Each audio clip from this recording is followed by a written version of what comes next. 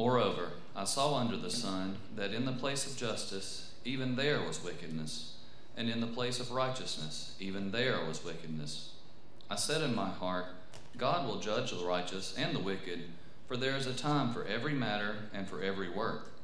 I said in my heart with regard to the children of man, that God is testing them, and that they may see that they themselves are but beasts. For what happens to the children of man, and what happens to the beast is the same. As one dies, so dies the other. They all have the same breath, and man has no advantage over the beast, for all is vanity. All go to one place. All are from the dust, and to dust all return. Who knows whether the spirit of man goes upward, and the spirit of the beast goes down into the earth?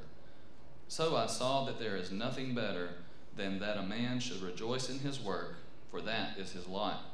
Who can bring him to see what will be after him?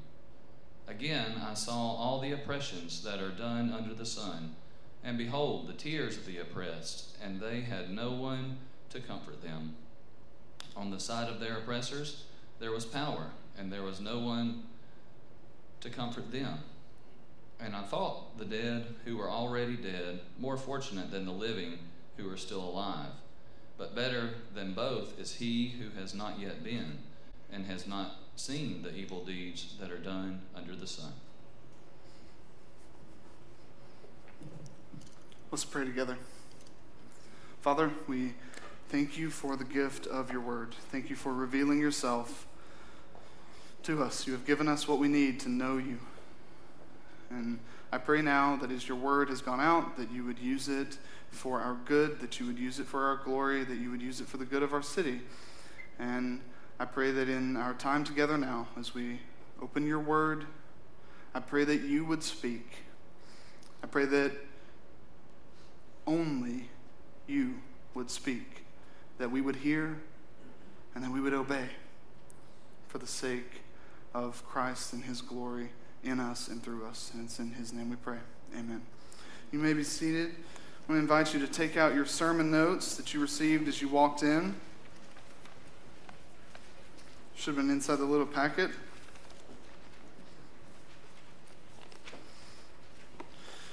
Our practice here, if you're new to Trace Crossing, our practice here is to walk through Bible books from beginning to end, verse by verse, and we are currently walking through the book of Ecclesiastes. Last week, Pastor Landon began chapter 3, and he walked through the first 15 verses, and I'm going to be picking up this week in verse 16, and we're going to take it all the way through chapter 4, verse 3, as Eric just read.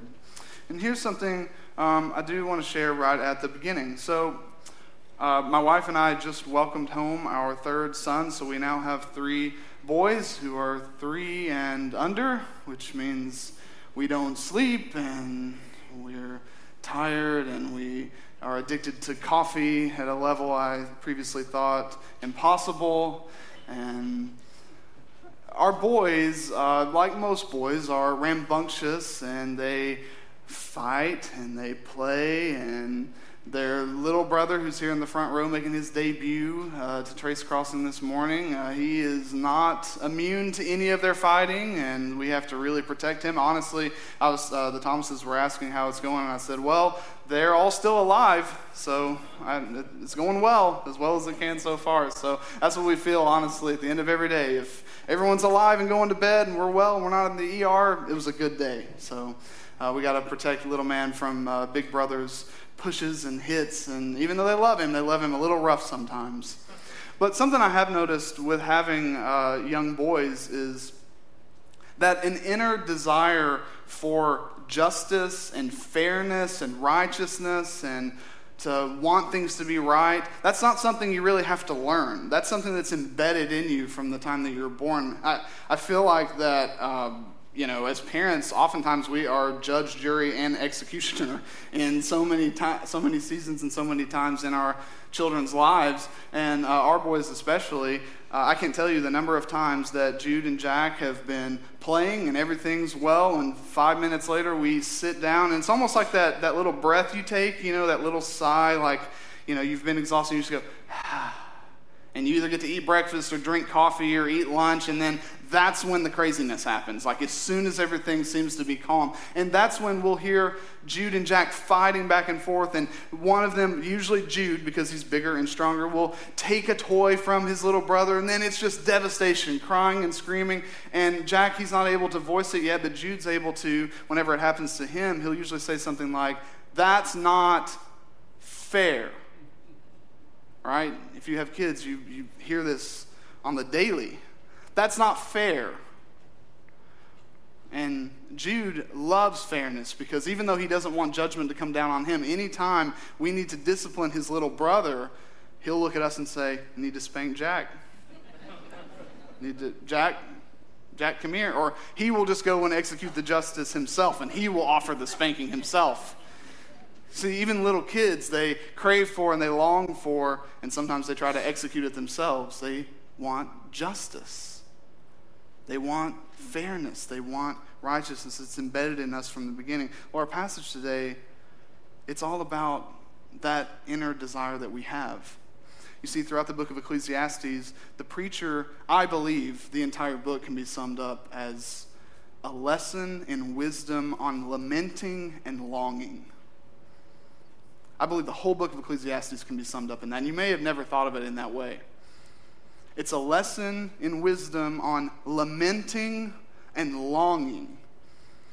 You see, we oftentimes try to be really quick and say, well, yeah, he's seeing how bad the world is, but he's saying the world's that bad, and he's not really considering God in all of this.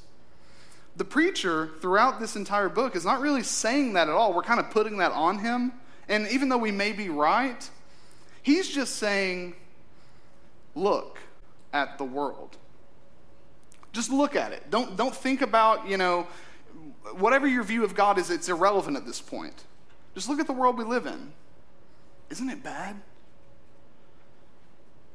And he kind of tries to take the rose-colored glasses off of our faces and say, do you see it for what it is? I know your life's really good, but look over here. Look at this dumpster fire over here. And he's been revealing a number of different things, and he's been coming to the conclusion that everything in this world is vanity. It's vanity, it's vanity, it's vanity. It's fleeting, it's a mere breath. It can't provide the gain that you're looking for. And now he comes to chapter 3, verse 16. And I can almost just see his heart break as he writes this. Verse 16, he says, "Moreover, I saw under the sun that in the place of justice, even there was wickedness. And in the place of righteousness, even there was wickedness." And the way I'm going to unfold this passage this morning, I'm going to include verse 16 with chapter 4, verses 1 through 3. So our first point is going to be recognizing injustice and oppression in the world, and I'm going to deal with that. So let's look at chapter 4 and read verses 1 through 3. I think his heart's just breaking here. "Again, I saw all the oppressions that are done under the sun, and behold, the tears of the oppressed, and they had no one to comfort them. On the side of their oppressors there was power, and there was no one to comfort them." And this is where the lamenting begins. We're going to talk about it in a minute, but I just wanted you to see it right here at the start. This is what Ecclesiastes is, a lesson in wisdom on lamenting and longing. Listen to this. "And I thought that the dead who are already dead, more fortunate than the living who are still alive. But better than both is he who has not yet been and has not seen the evil deeds that are done under the sun." He's teaching us how to see a broken, fallen, messed up, chaotic world. He's teaching us how to see it and respond to it. How should a Christian respond to a broken, fallen, messed up, chaotic world where we see injustice at every corner? And we're going to get to it in a minute. So that's the first point. That's how we're going to deal with that. Our second point, we're going to be looking right in that middle section, chapter 3, verses 18 through 22. And then our third point, we're going to jump all the way back to verse 17. That's how we're going to close today, is looking at verse 17 on his answer to all of these problems. So first, what I want us to do is recognize injustice and oppression in the world. That's the first point in your notes. You see, the preacher is making yet another observation about the world as it is. It's unjust. But he doesn't just see injustice, because we see injustice in a lot of different places, in the workplace, things that aren't fair. He's saying, here's what's so bad about it. It's not just that I see injustice. I see injustice where I should see justice. In places where you walk in and you expect to find justice, he sees corruption. He sees wickedness. In our society, our court systems, that's what they're set up for, right? For the preservation of justice. And yet so many times you leave a courtroom saying, that wasn't right. That's not right. He sees wickedness where he should see righteousness. You look at the family. You see a man and you see a woman and you see children. And there should be righteousness. There should be goodness. There should be beauty. There should be growth and development. We should see health. And so many times we look inside that institution, that dynamic that is God ordained, and we see abuse. We see fathers who have power abusing that power, taking advantage of their children, taking advantage of their wives. That's why so many times, whenever a woman finally comes forward and confesses that she's being abused, you can bet it wasn't the first time that morning. It had been happening for months or years. So often that's the case. You see it in education, colleges, universities, public schools, private schools. You see it in churches, places where there should be justice, where there should be righteousness, places that should be safe. And you see people in power wielding their power for their own benefit and for the detriment of those who are vulnerable and those who are beneath them. He sees wickedness where he should see righteousness. He sees powerful people oppressing vulnerable people. Let's look at chapter 4, verse 1 again. It's almost like he can't get over it. He has to say it again in a different way. The language is so strong. Again, I saw all the oppressions that are done under the sun.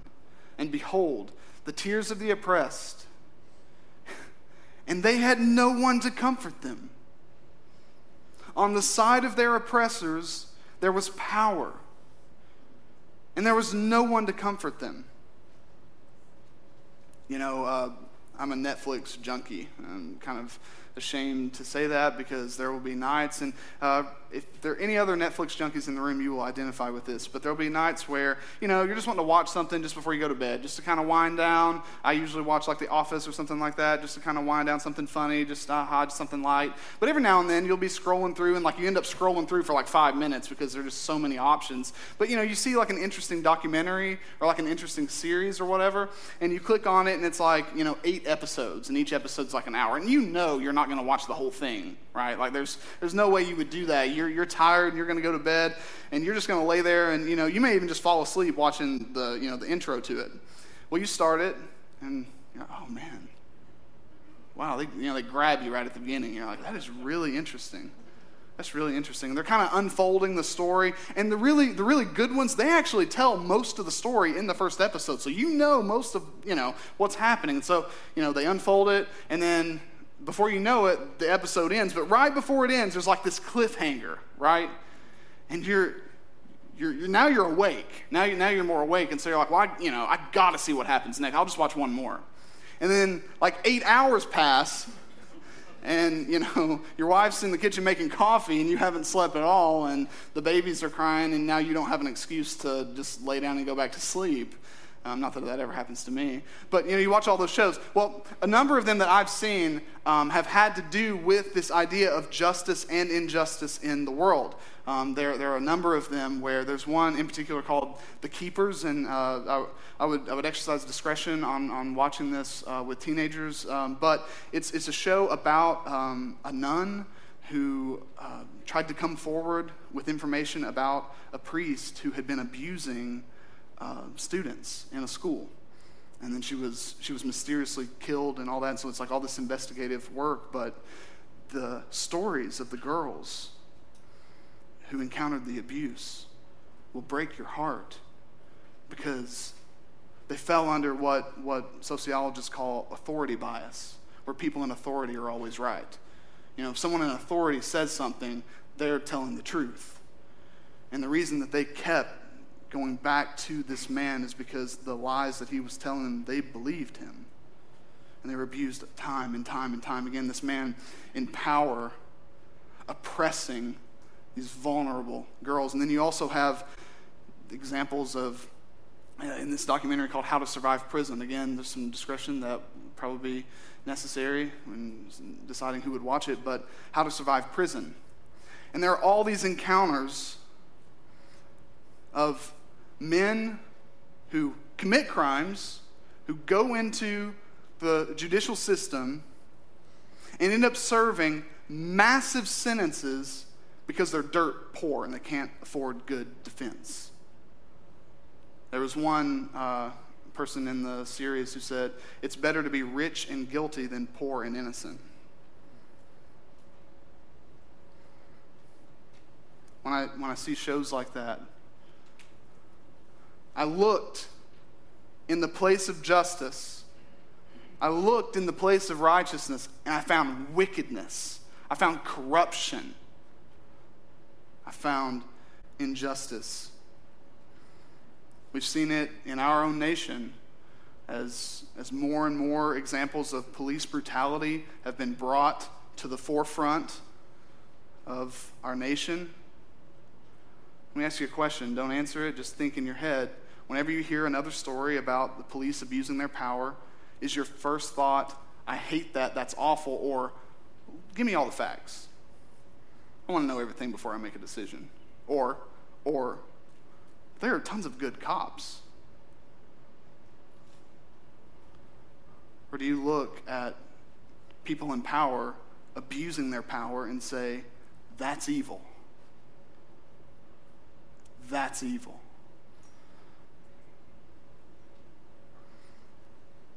We have multiple examples in our hometown where we come from, southeastern Kentucky. Poverty.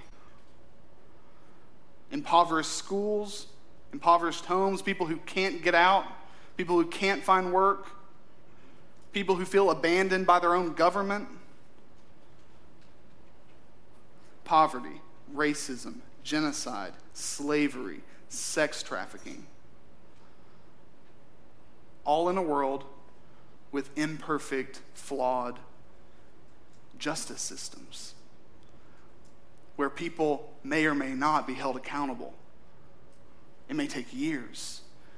In the documentary we were watching, How to Survive Prison, there was a guy who was accused of a crime he did not commit. He was accused of killing his mother. He served 26 years in prison, 10 of them in solitary confinement. Only at the very end of it, find out he was innocent. But what's most unjust about his story is that 10 years in to his sentence, his father dies and leaves him an inheritance. Only then was he able to afford investigators who could do hard work to actually prove that he was innocent.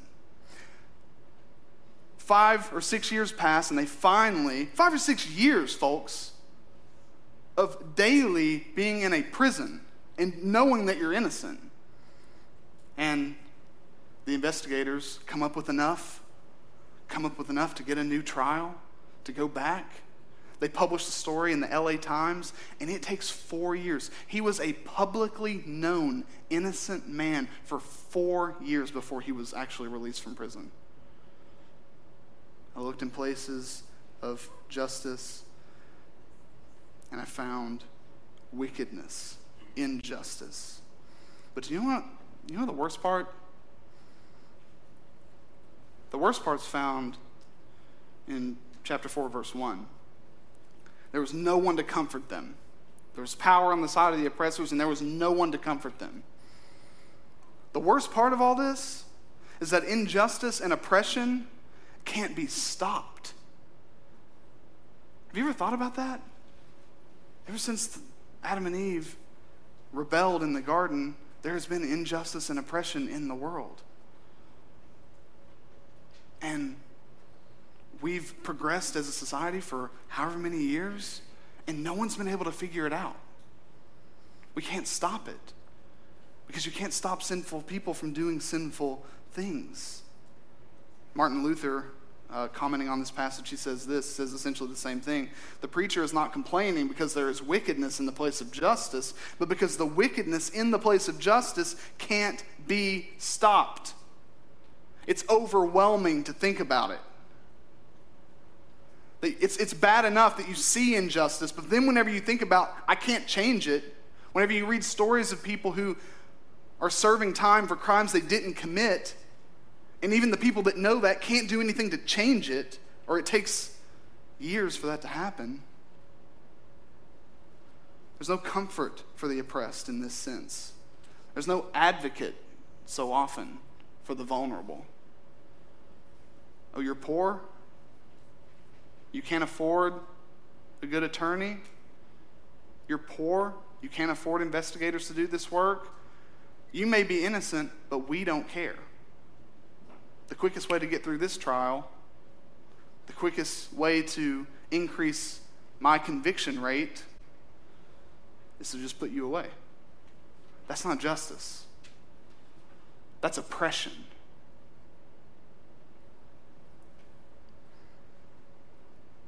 So,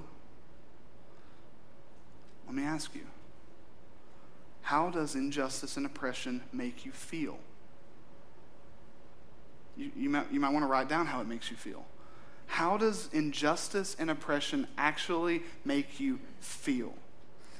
And there are many arenas of life. Like we've said, we've covered it. The court system, encounters with evil police officers, in the home, abusive fathers, whatever clicks with you. Abuses of power in churches or religious institutions. Whatever clicks with you. When you see it, how do you feel? Do you feel sad? Are you angry? Are you kind of confused? Because maybe you think, well, that's not right, and that's not right, and that's not right, and how could God let this happen? Maybe you're confused. Or maybe you feel alone. Maybe you have suffered at the hands of an oppressor. Maybe you have suffered injustice. And maybe you just feel alone. Where was God? Where was God? No, this is where we're getting into the practice of lament. C.S. Lewis has written a book that I highly encourage you to read. A lot of people haven't read it. It's called A Grief Observed. A Grief Observed.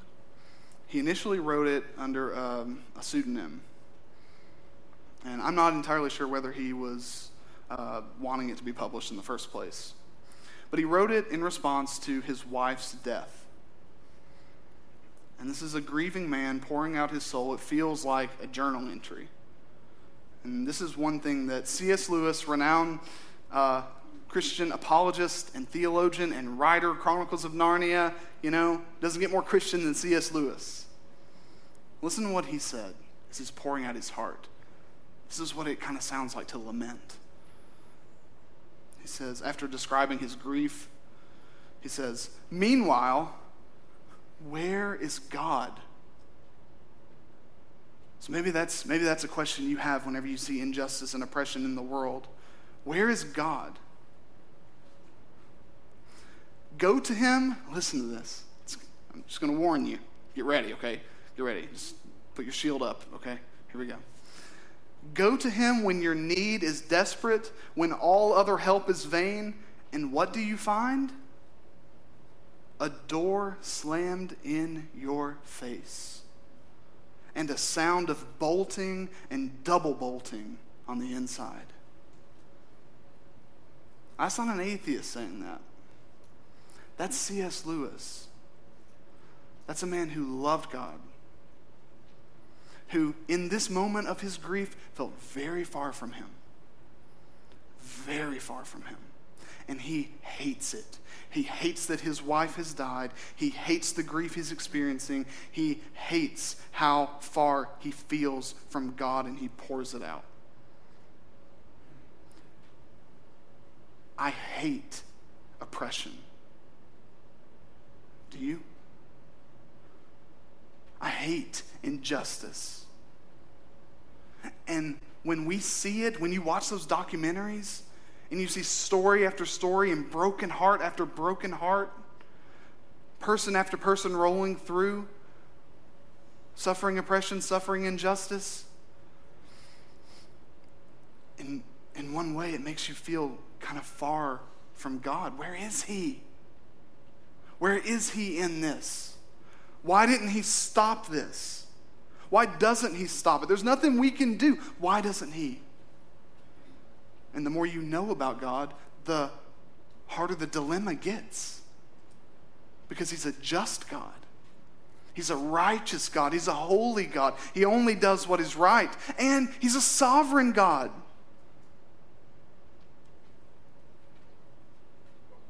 Why doesn't he intervene? Why doesn't he stop? This is the practice of lament. And I want to encourage you. And it may not be injustice or oppression. It may just be a season of suffering that you're in right now. Don't hide those feelings. Don't suppress those feelings. Press into them. Pour your heart out to God. If you write, journal your feelings. Talk it out with a friend. Lament the world as it is. Look out at it. Know that it's broken and fallen and temporary. And cry over it.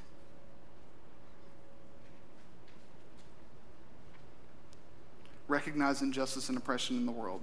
The second point I want to move us to is found in chapter 3, verses 18 through 22. And this is what I want us to do. Remember our place in the world. So after we've recognized injustice and oppression in the world, I want us to remember our place in the world.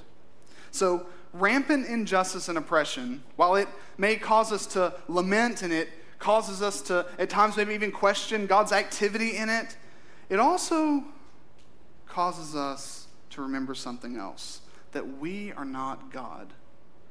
Let's look at verse 18. The preacher says, I said in my heart, with regard to the children of man, that God is testing them, that they may see that they themselves are but beasts. Oh, you needed that word this morning, didn't you? You're beast. For what happens to the children of man and what happens to the beast is the same. As one dies, so dies the other. They all have the same breath, and man has no advantage over the beast, for all is vanity. All go to one place. All are from the dust, and to dust all return. Who knows whether the spirit of man goes upward and the spirit of the beast goes down into the earth? So I saw that there is nothing better than that a man should rejoice in his work, for that is his lot. Who can bring him to see what will be after him? Okay, interesting little passage there. Earlier in Ecclesiastes, he makes a similar argument when he's talking about wisdom.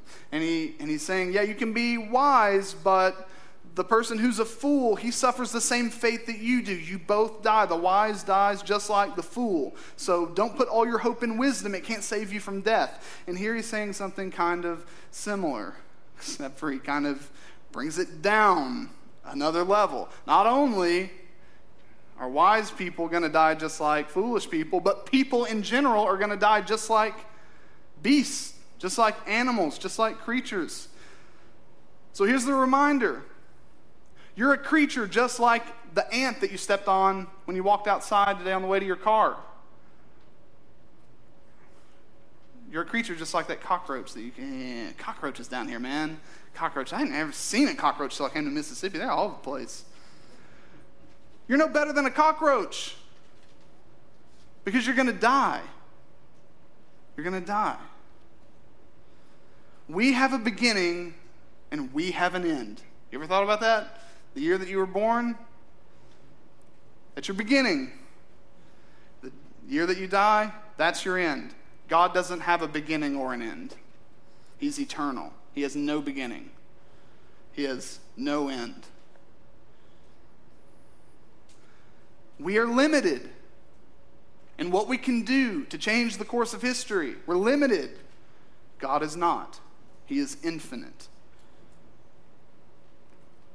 So, like your pet, just like Frodo and Frou-Frou and Free-Free, all your little, those little pet names, man.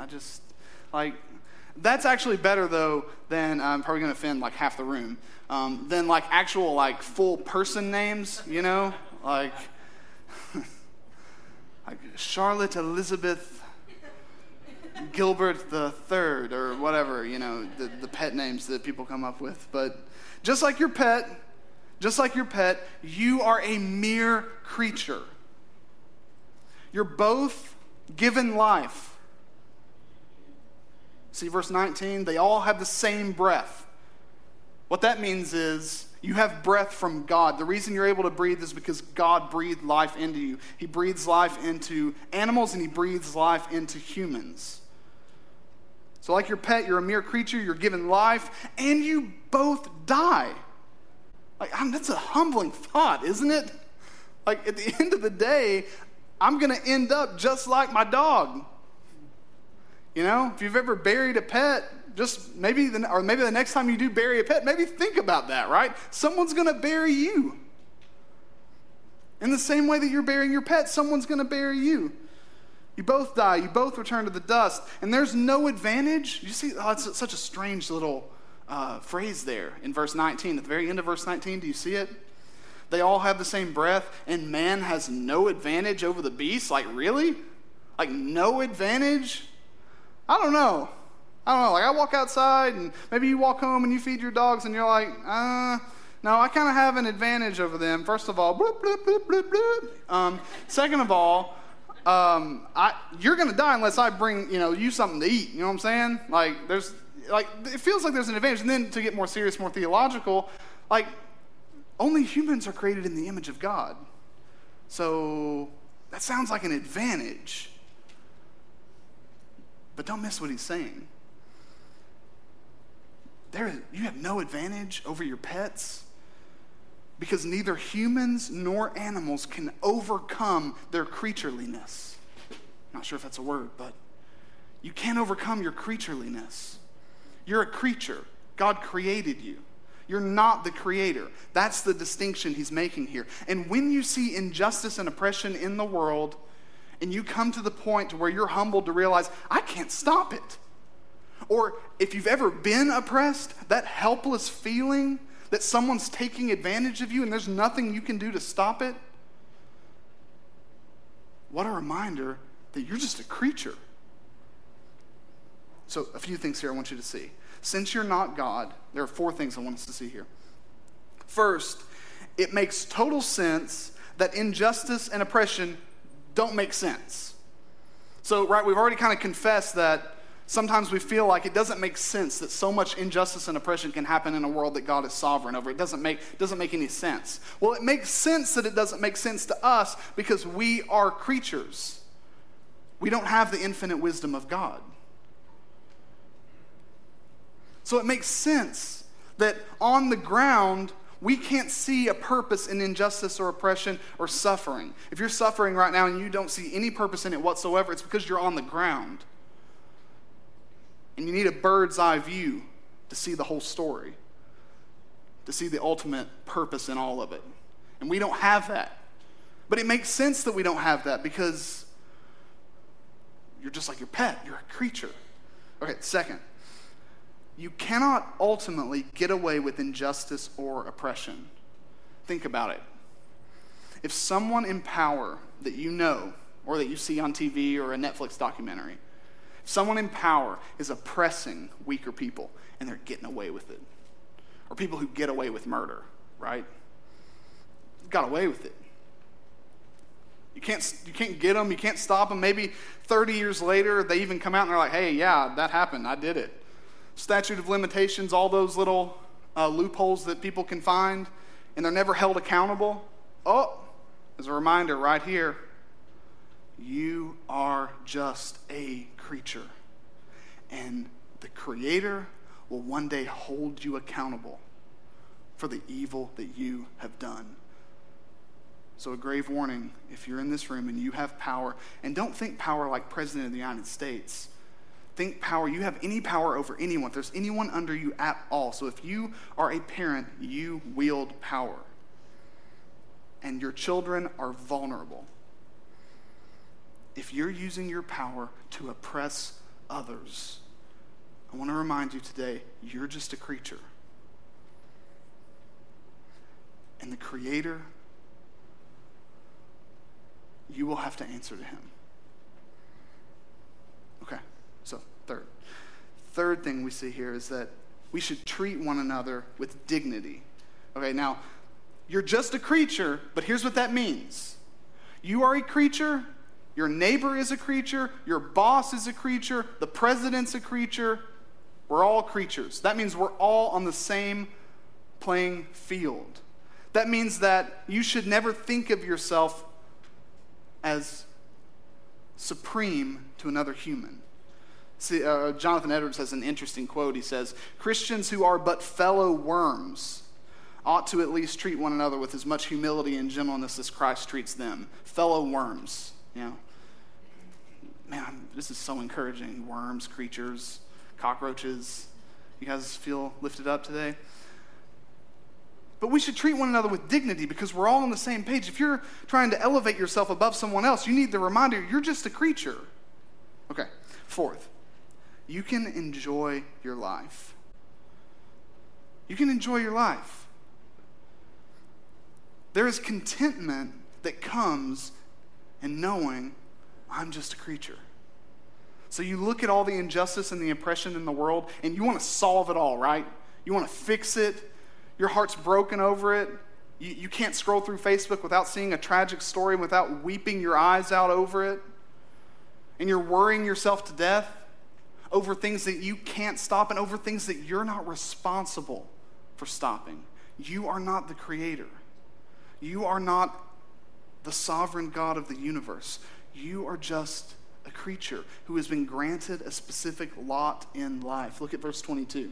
So I saw that there is nothing better, this is his conclusion, nothing better than that a man should rejoice in his work, for that is his lot.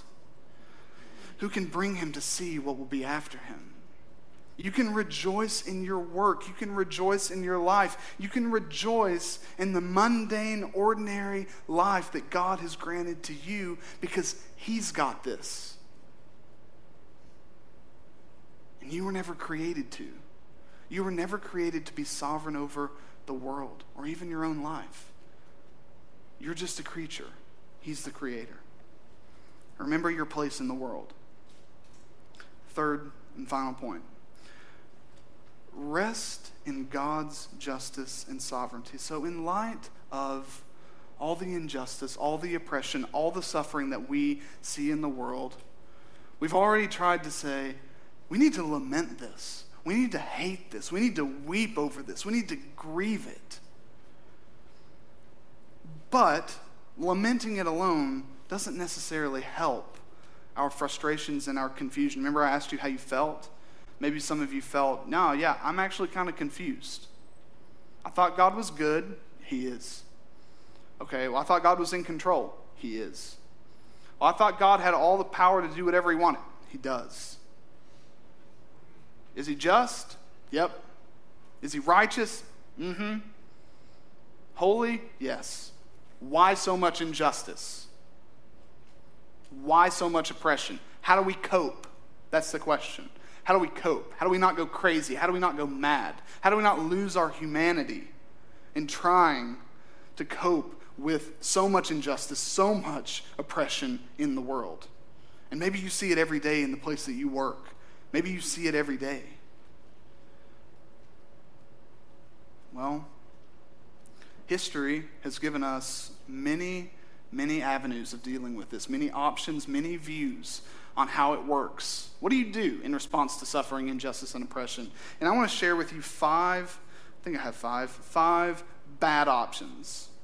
So these are bad options, I believe, in dealing with this. The first is the monastic view, monasticism, and that view says, in light of all the injustice, in light of all the oppression, in light of all the suffering, just deny it. Just suppress it. Just act like it's not happening. Because in reality, the physical world, it really doesn't even matter. All that matters is the spiritual. All that matters is the spiritual, and in the end, none of this is going to matter anyway. It doesn't matter. Just deny it, suppress it, act like it's not there. And you may be thinking, well, I'm not, I've never even heard of that word before. I don't think that's me. Have you ever thought yourself less spiritual or less holy because you question God? Maybe you've had questions like C.S. Lewis had. Maybe you felt that way, but you felt less holy to admit it. So you just suppress your feelings, so you don't deal with the pain that you feel or the sorrow that you feel from seeing all the oppression and suffering and injustice in the world. Well, you're denying it, and that's not sufficient for dealing with it. The second view, or the second bad option, is the Stoic view, Stoicism. Just push through it, because all suffering in the world, it's senseless anyway. All injustice in the world, all oppression in the world, it's just senseless. There's no point to it. There's no purpose to it. There's no reason behind it. There's no God weaving history. No, it's just the way it is. Life's just kind of hard, so just grin and bear it. Just push through. I don't know if any of you have ever felt that way. But that's not sufficient either. A third view is called dualism, and that's the view where you have two equal and opposite forces, where you have God and you have Satan. You have good and you have evil, and they're at odds with one another, and they're fighting, and they're equal and they're opposing forces, going back and forth against one another. And so in that view, God doesn't have any say in the evil that happens. God doesn't have any control over the bad stuff. Now, he may be with you to help you when bad things happen, but he can't control, he has nothing to do with that side. He's the good side. And Satan's the one who's doing all the bad stuff to you. So he can't control it, he can't stop it. So just stop caring. Just stop caring about all the suffering in the world. Just stop caring about all the injustice that you see. Turn the TV off. Don't watch those documentaries. Just keep watching The Office. Stop caring. Oh, you're suffering oppression? God can't do anything about it anyway. Stop caring. That doesn't help. The fourth view, hedonism, which is a philosophy that says do whatever you can by whatever means necessary to make yourself happy, whatever it is, and it's justified. Anything you do to make yourself happy is justifiable. And so in that view, you would just need to avoid suffering, avoid injustice, avoid oppression, do whatever you can to avoid it. You look out in the world, okay, who are the kinds of people who are oppressed? Who are the kinds of people, okay, I don't want to be that kind of person, so I'm going to, who's in power? Who's in control here? That's better. I'm going to take that route. Or suffering. Relationships cause pain, right? And sorrow and anguish. So just avoid messy relationships. You probably wouldn't want to join a church.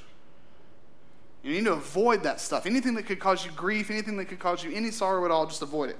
Well, and then the fifth one, and this is the one that some of us may struggle with, and it's moralism.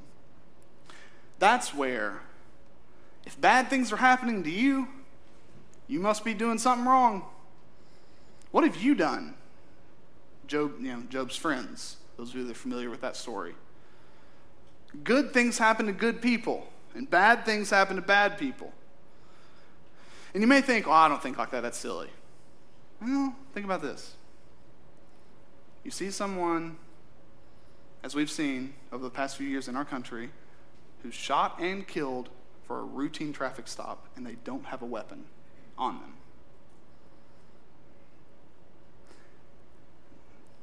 I saw way too many people say, well, let's look at his history. History of drugs. History of violence. What's his criminal history? Before you will even make a judgment on an actual thing that happens in time, is this right or is this wrong? You say, well, hold on, let me see all the facts. Give me all the information first. Then I'll make a judgment on whether that was right or wrong. And again, I know I'm probably simplifying it, but I want us to be a people who are quick, not slow, to call injustice out, to call oppressors out, and to call evil evil. I want us to be quick to condemn abuse. I don't want to have to wait for all the facts before I condemn, at least in my words, a man who is abusing his wife and his kids. I don't need all the facts. I don't need to know family history to say that's evil. So moralism, the view that, well, bad things happen to bad people, good things happen to good people, it's deficient. It doesn't help. There's one satisfactory view. I want you to look in your Bible with me in Ecclesiastes 3, verse 17.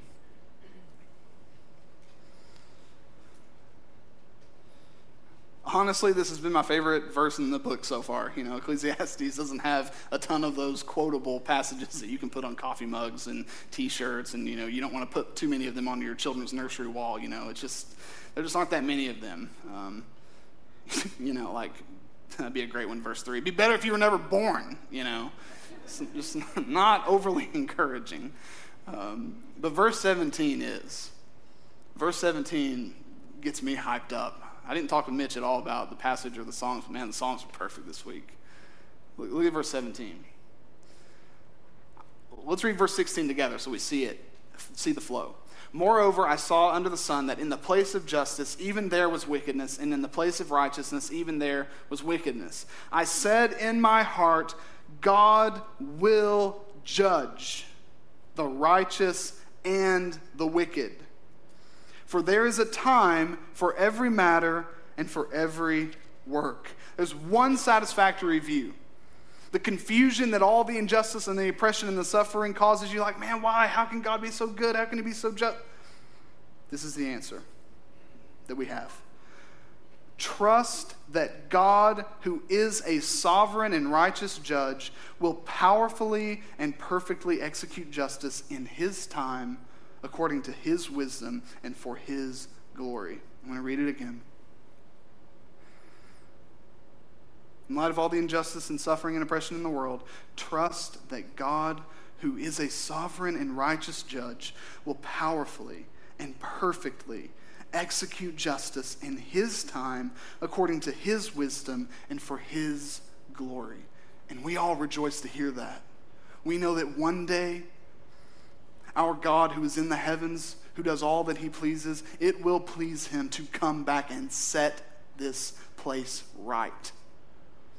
He will bring every deed to account. He will judge every wicked deed. He will judge every righteous deed. He is coming. But we still have a problem. The problem that we have now, the reason that we still need to lament, and the reason that we're still often confused is because we want him to bring justice right now. Right? We want him to stop all the oppression and all the suffering and all the injustice. We want him to do it now. We want him to do it according to our time, according to our wisdom. Sometimes we want him to do it for our glory. But that's the problem we have. It doesn't happen right now.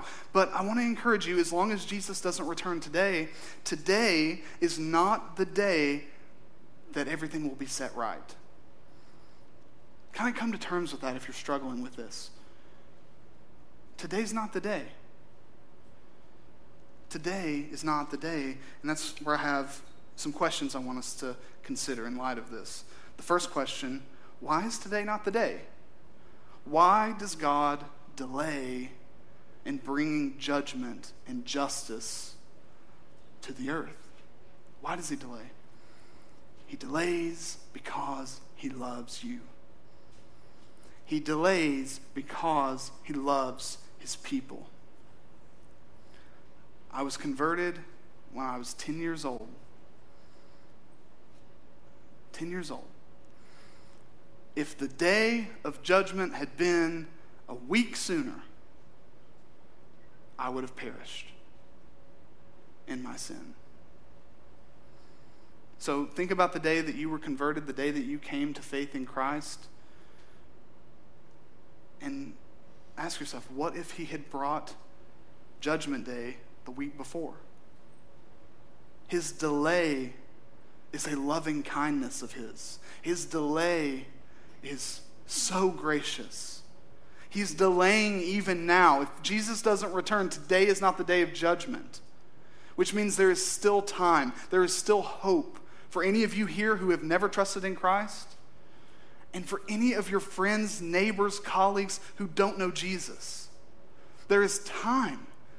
Do you see how gracious God is in delaying his justice? We want it to come now. We sing, "How long, O Lord?" We want it. We crave it. It's good. We lament the world as it is. But his delaying is an act of love for those he has chosen, those he will call, and those he has redeemed through the blood of Christ. Well, how does God execute justice then? Our second question I want us to consider. He delays because he loves us. Well, how does he execute justice? Because it says in verse 17, God will judge. He will judge. And then it says there's a time for every matter and for every work. He's going to judge the righteous. He's going to judge the wicked. He's going to judge them according to their works. Well, how does he do it, though? How does he execute justice? And he executes justice on the basis of his righteousness. You see, I think I was talking to Kevin earlier this week just about the judicial system and how it works and everything. And we just kind of had the question, do you ever actually find true, raw, pure justice?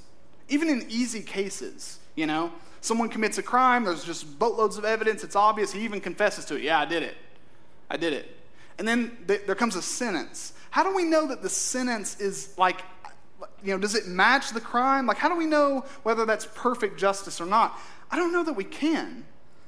We do our best to be fair and to be honest, and we have constitutional protections against unjust punishments, but I don't think we ever see perfect justice. I know as a parent, I would love to be able to wield perfect justice with my boys, but I fail so many times in knowing what's actually right and how to handle every situation. God's not like that. He is perfectly righteous, he is perfectly just, and he judges not as kind of a guess. He doesn't kind of get a bunch of people together, well, what do you guys think, He doesn't get all the angels and get in a conference room and lay out all the information of everybody. Well, this is all the stuff he did. What's the judgment? What's the sentence? No, he doesn't need that. He judges according to his righteousness. I want to read you chapter 2, paragraph 1 from the 1689 Baptist Confession of Faith. It says this: "The Lord our God is but one only living and true God, whose subsistence is in and of himself, infinite in being and perfection, whose essence cannot be comprehended by any but himself, a most pure spirit, invisible, without body, parts, or passions, who only hath immortality, dwelling in the light which no man can approach unto, who is immutable, immense, eternal, incomprehensible, almighty, every way infinite, most holy, most wise, most free, most absolute, working all things according to the counsel of his own immutable and most righteous will, for his own glory, most loving, gracious, merciful, long-suffering, abundant in goodness and truth, forgiving iniquity, transgression, and sin, the rewarder of them that diligently seek him, and withal most just, and terrible in his judgments, hating all sin, and who will by no means clear the guilty." God is righteous, he is holy, he is just, and he judges us accordingly, which means none of us will get off scot-free when it comes to facing the judgment of a holy and living God. We all will get what we deserve. And here's, as amazing as it is, all that paragraph's so beautiful, so rich. God, because of his character, because of his nature, he has to judge sinners. He has to, or he's no longer God. Okay? It's not an option for him. It's not a choice. Some judges, there are people in our systems, in our families, whatever, they can avoid it. God cannot avoid it. It's one of those things he can't do. He can't not hate sin. He can't not judge sinners. He has to do it. Here's what he doesn't have to do: save any of us from it. He has to judge sinners. He doesn't have to spare any of them. He has to judge you. He doesn't have to spare you. So is there a way to escape? Is there a way to escape God's justice? The judgment that he righteously brings down on sinners? Is there any way to escape it? Not on our own. Not on our own. We can't. You can't amass a long list of good deeds to try to outweigh the bad. Because it's not about the bad deeds. It's not about the good deeds. It's about your attitude against God and his glory. You have sinned against him. That's what matters. That's the emphasis. Him, God. It's who you have sinned against, not the content of the sin itself. And you've sinned against a most holy, most glorious, most just God. So you have nothing in yourself that can help you get out of this predicament. But years later, after Ecclesiastes was written, years later, God the Father sent his Son. God himself took on flesh. And Jesus, the Christ of Nazareth, lived a sinless life, faced true oppression and true injustice in his trial. They came up with nothing against him, and they sentenced him to death anyway. True injustice, true oppression. And he hangs on a cross. And even though sinful men unjustly hung him there, it was God himself who is righteously pouring out his wrath and judging his Son so that you can go free. Jesus, when he's dying on the cross, we have evidence that God visited justice on his Son so that you will never have to face it. God will judge the righteous and the wicked. He has to do it. But in his grace, he has chosen to love mere creatures like you and me, sending his Son to take our place. In our place, condemned, he stood. He bore everything we deserve. He was judged, so we never have to be. He faced God's justice, so we never have to. So, since Jesus endured the greatest injustice, you need to know something this morning. You need to know that you're not alone. If you currently, in the past, or in the future, ever experience oppression, if you're ever taken advantage of by someone more powerful than you, you need to know that you're not alone. That Jesus was the most innocent man who ever lived and who suffered the greatest injustice in his trial and in his sentence and in his execution. So Jesus knows when you run to him in prayer, he doesn't have to be taught. He doesn't have to be counseled. He knows what it's like, so you're not alone. But second, you can escape.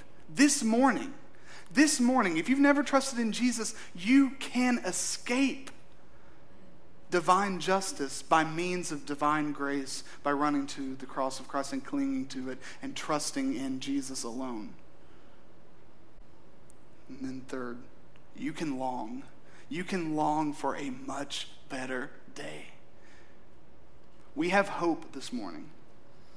That even though we lament and we grieve the world as it is, we long for the world as it will be when God himself comes down and sets all things right. And in that future reality, in that future world, the new heavens, the new earth, the new Jerusalem, there will be no oppression. Because all power that God has granted will be purely divided and executed. There will be no injustice. God's justice will prevail. There will be no suffering. Sin will be a long and distant memory. We will rejoice in God's presence, in the fullness of his presence. There will be no more lamenting. There will be only joy. What do we do now before we move to the table? What do we do now? As we lament and as we long for a better day, for a better place, for a better age, how should we live? And here's what you need to know this morning, if you have any qualms about it. God takes sides in this conflict. I hope you've already seen that and it's been apparent to you, but I want it to be abundantly clear. He takes sides. He isn't neutral when people are oppressed. He takes sides. And God is always on the side of those who are oppressed. He is always on the side of those who are oppressed. And I want to recommend a couple passages. I'm not going to read them this morning. Amos chapter 4, verses 1 through 3. And Isaiah 58. If you would, I would encourage you this afternoon to read those passages. God is always on the side of the oppressed. So, two things as application. We've already said it in a different way. But first, if you are in a position of power, if you wield influence in your work, in your life, wherever you are, and if you are using it to take advantage of others, I beg you to repent now. I beg you to repent now. If you're oppressing others and then trying to worship God in spirit and truth, you're failing. You're failing. Repent now and turn to Jesus and believe. You're opposing God when you oppress others. And then finally, what about for those of us who are like, well, I don't know what to do. I know when I look out at the world and I see all this injustice and all this oppression, I hate it, but I'm just like standing here with my arms up. What do I do? Here are 3 recommendations. How can we help relieve injustice and oppression? 3 things. First, I believe is the easy one. Intercede. Intercede. Pray up. Pray up. How often do you pray for the weak and the needy and the poor and the afflicted and those who are oppressed in our world? If you need help, watch a few Netflix documentaries. I can recommend a couple to you. It increases your prayer life for sure. Decreases your sleep, but increases your prayer life. Intercede. The second one is the one that's more difficult, more nuanced. How do we do it exactly? But it's something that we need to do. Advocate. We don't just need to pray up, we need to speak up. We need to speak up for those who do not have a voice. Because those who are being oppressed, they're being oppressed for a reason. They have no power. They have no influence. They don't know someone who knows someone who knows someone who can put an end to it. No one cares. No one cares what they say. No one even believes them. Or in the case of the unborn, they literally cannot speak. So let's be quick to speak up. And that can happen in a number of ways that we don't have time to dive into today. But have the disposition of being quick to speak out against oppression, to speak up for those who are oppressed. And then finally, at minimum, we need to listen. We need to not just pray up or speak up. Sometimes we just need to shut up. We need to recognize that we are mere creatures. We need to recognize that if we've never been there, we might not know exactly what it's like to be there. I have that opportunity 2 times a month. 2 times a month, I meet with people who have experienced things that I've never dreamed of experiencing in my life. And I literally spend the entire hour, 1 week, 1 hour, 2 weeks later, listening, hearing them. And then I ask questions because I don't know what that's like. I don't know what it's like to be pulled over for no reason. I don't know what it's like to have a father who abandoned me when I was 2 years old. I don't know what that's like.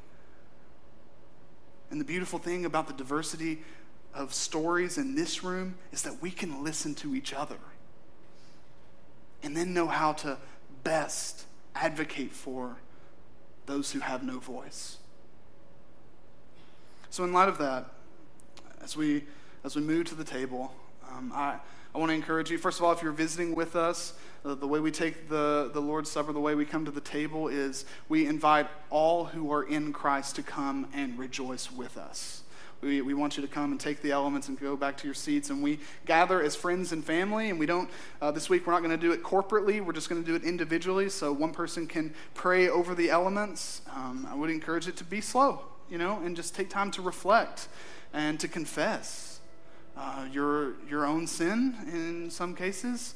But I want you to do that. But as you do, I want to encourage you to have a couple things on your mind. First, you deserve God's full justice to be poured out on you. How mindful are you of that? You have sinned against a holy God. He has to judge. He doesn't have to spare you from it, but he's chosen to do it. We eat this bread, we drink this cup to remind us that Jesus on the cross took our place, bore our shame, suffered divine justice so we can experience divine grace and divine love forever. I pray that you would be mindful of that. And also, as you come, I want you to be mindful of those who are oppressed in our world. There are even brothers and sisters in Christ around our world who are currently being oppressed. Would you pray for them? Would you pray for those in our society, in our country, in our city who have no one speaking up for them, who have no one speaking out for them? Would you pray for them now? Jesus came to redeem us from ourselves. He came to redeem us from our sin. And he came to usher in a new age where his justice will reign, his peace will reign, his joy will fill the earth forever. Let's lament the world as it is, and let's long for that day together. Let me pray for us, and then I'll invite you to come. Father, help us to hate. Help us to hate what you hate. Help us to hate the world as it is. May we not turn a blind eye to those who are suffering around us. May we not brush off those who are oppressed with political arguments. May we simply and humbly see that we are mere creatures. You are a sovereign God. The world is messed up. We deserve to face your wrath, and you have graciously come to set all things right and to bring us with you. Father, I ask that you would put a stop, put an end to all oppression, to all abuse. I know that day's coming. You will judge both the wicked and the righteous. But would you send it quickly? Would you come quickly, Lord Jesus, and set things right? And in the meantime, may we be known for our advocacy for those who have no voice. May we be known as a people who are daily interceding for those who are oppressed by those in power. And may we be known as a people who are taking advantage of your patience and your long suffering in delaying your justice. May we be a gospel-centered people, a Great Commission people, sharing the truth of the gospel to as many as we can until that day of reckoning finally comes. We ask all this in Christ's name. Amen. Okay, I want to invite you to stand and come and get the elements and go back to your seat.